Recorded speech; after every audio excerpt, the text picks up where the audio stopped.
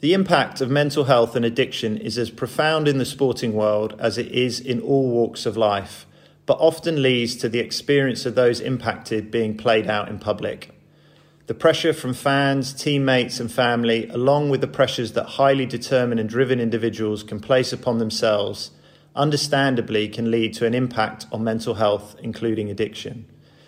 Add to that the impact of injury, success, failure and retirement, and it's no surprise that mental health is one of the biggest areas of concern for sports people. I'm Luke Sutton, ex-professional cricketer and now a sports agent, where I see firsthand the impact of addiction and mental health challenges on those involved in sport. I also speak from experience, having sought alcohol addiction treatment with the Priory Group nearly 10 years ago.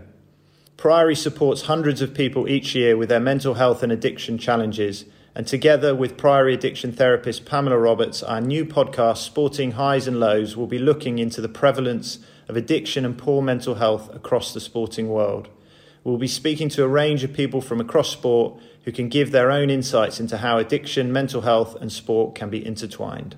So please subscribe to our podcast to get all the episodes over the coming months onto your device.